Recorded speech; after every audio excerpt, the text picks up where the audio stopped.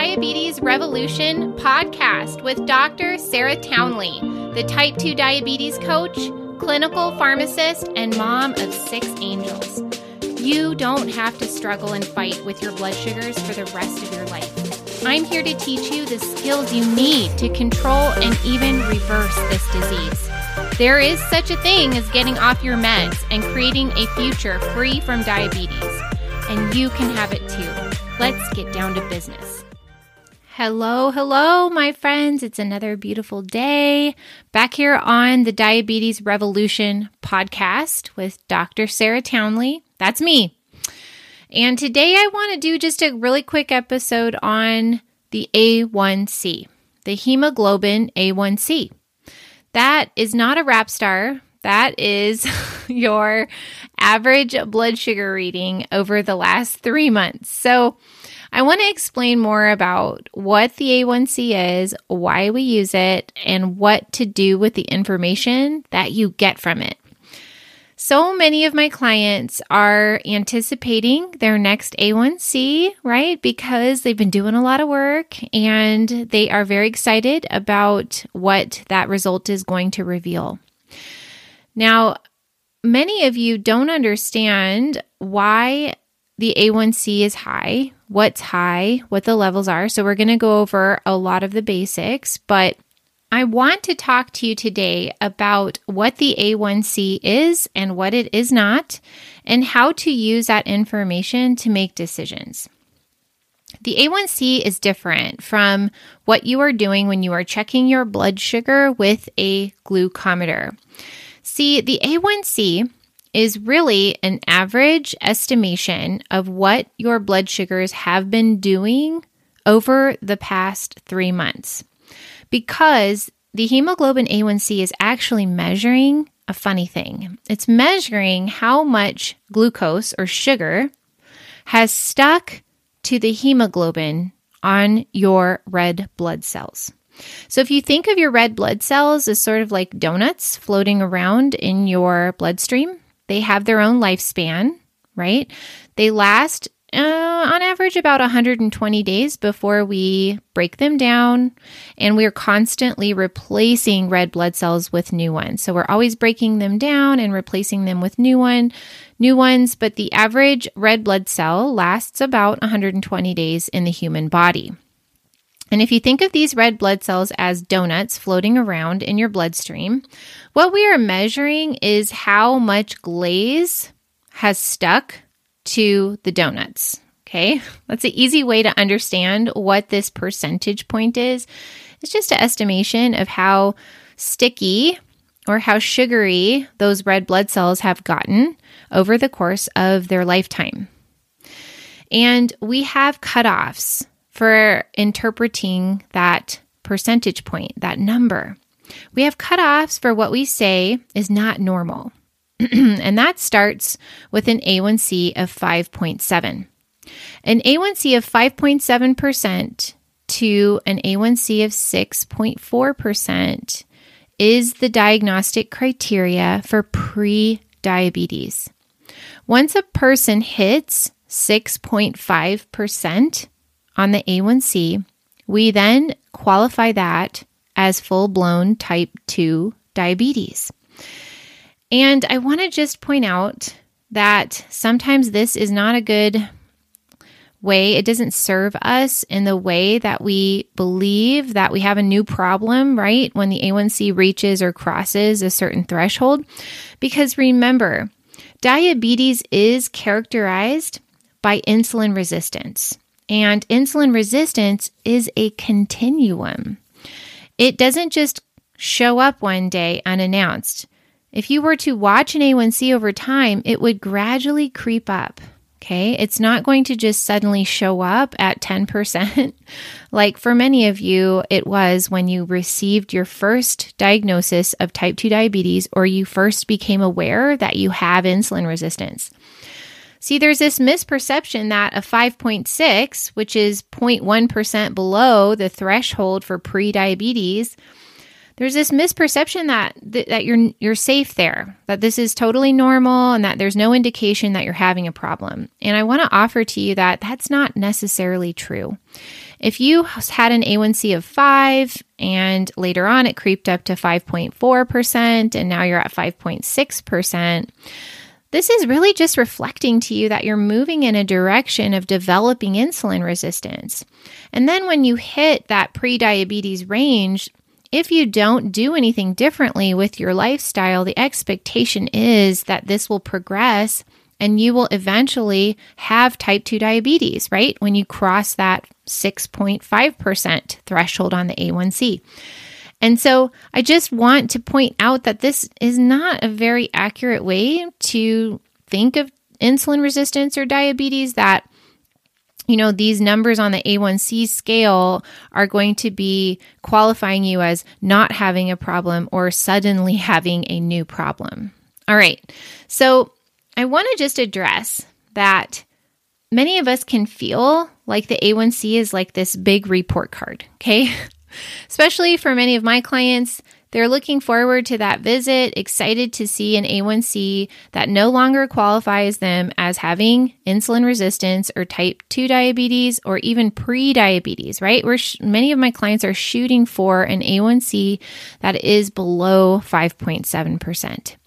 And this is possible, by the way, entirely possible and even probable for people who are taking the actions the way that we know reverses insulin resistance consistently. And it's actually not that hard to do, and it can be done relatively quickly in comparison to how fast you develop insulin resistance, because your body does know how to heal. And once you support it in doing that, it is innately intelligent. It knows how to heal itself, and it knows how to heal insulin resistance. So sometimes we can feel like the A1C is just this dun, dun, dun, right? Or like, oh, what's it going to be? Am I going to have, a hard talk with my doctor? Are they going to be disappointed in me? Are we going to have to make tough decisions with that A1C? And I want to just kind of steal a little bit of the A1C's thunder here, because I don't like that. I don't like it that people feel like this A1C can be held over their head and even that they can be beaten with it.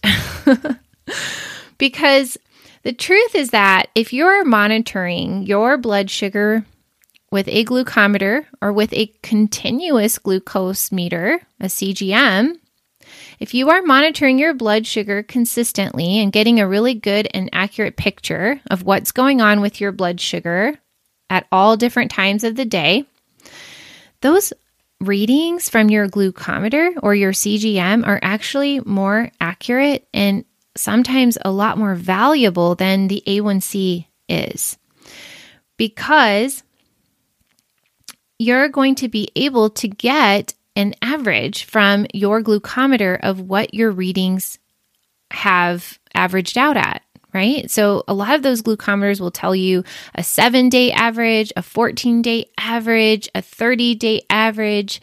And these numbers, these averages correspond to A1Cs, okay? The A1C, hemoglobin A1C, always has a corresponding estimated average glucose, EAG. And you can even look this up online, okay? I do this with my clients all the time. When they look at their glucometer and they tell me that their estimated average is for the last 14 days or the last 30 days, whatever, if they tell me that on average they've been rolling around 150, I know that their A1C is going to be about 7%. So you can find these calculators online. It's really easy to do, and I can even link to one of these in the podcast notes for you. The one that I use all the time is published by the American Diabetes Association, and it just gives you a little bit of, it just gives you more empowerment, essentially, of knowing what your A1C would be if your blood sugars were averaging in a certain way and continue to do that going forward.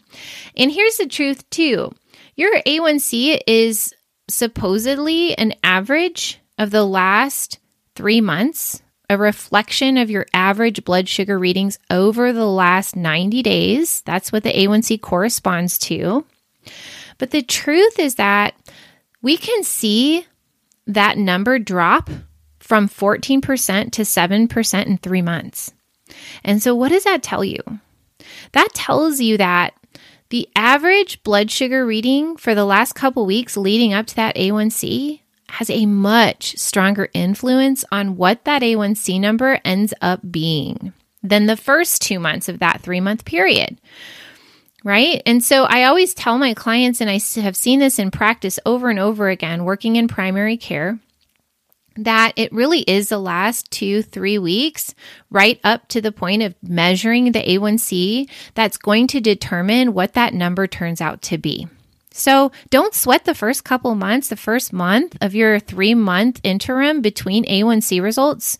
Isn't that nice to be able to just breathe and feel free of those? Because you do have a lot more control to drive your A1C where you want it to be, leading up to that doctor's appointment. And then to just look at that A1C with a little bit of, wariness, because the truth is if you've been taking action and giving your body what it needs to heal, and you've been trending in a way that's pretty different than what the A1C would determine you've been at, your understanding of where your blood sugar has been is more accurate. It's more valuable. It's more informative. Okay. And so really that just means that you need to be monitoring your blood sugar every day if you're taking action to reverse your diabetes, and doing it frequently enough that you're gauging and getting a really good picture of what's going on all the time with your blood sugar, in the middle of the night even, or after meals, within a couple hours after your meals, and then before you go to bed at night. All of these readings give you a nice average of where your blood sugar's been. Now, an A1C of 7%, like I said, corresponds to a blood sugar reading, an average blood sugar reading of 154. And for every point on that scale, you're going to see a difference of the EAG, the estimated average glucose, of about 29 points.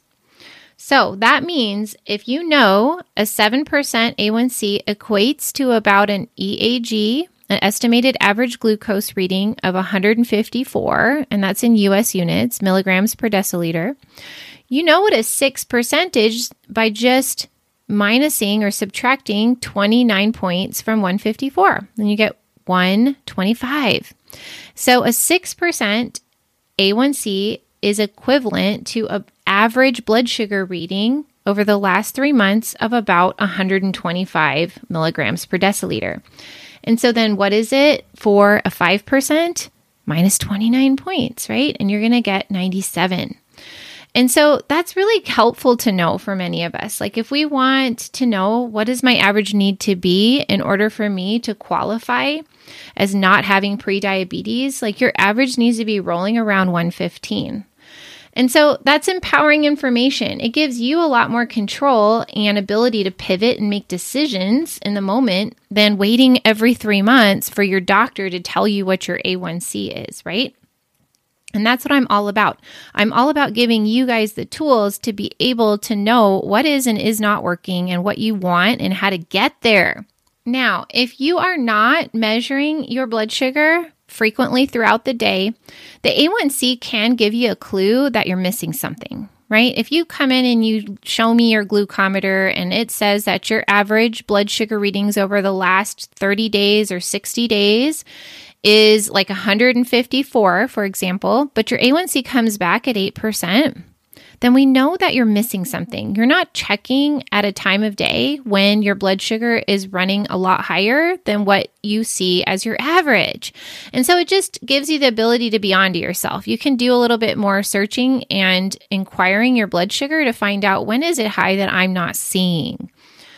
And then, of course, the A1C is not without its own flaws. And I just want to put in here, it's not super common, but it's possible. And one of the things that the broadest way for me to explain this to you is that if your red blood cells are not having a normal lifespan due to something like, anemia or some sort of blood disorder, then it's possible that your A1C is not going to be accurate. So just kind of put that in your back pocket. If something's not sounding right, just remind your doctor that there might be something else to the picture that you're missing, and that could explain why your A1C is really not the same as what you are seeing as you check your blood sugars, all throughout the day.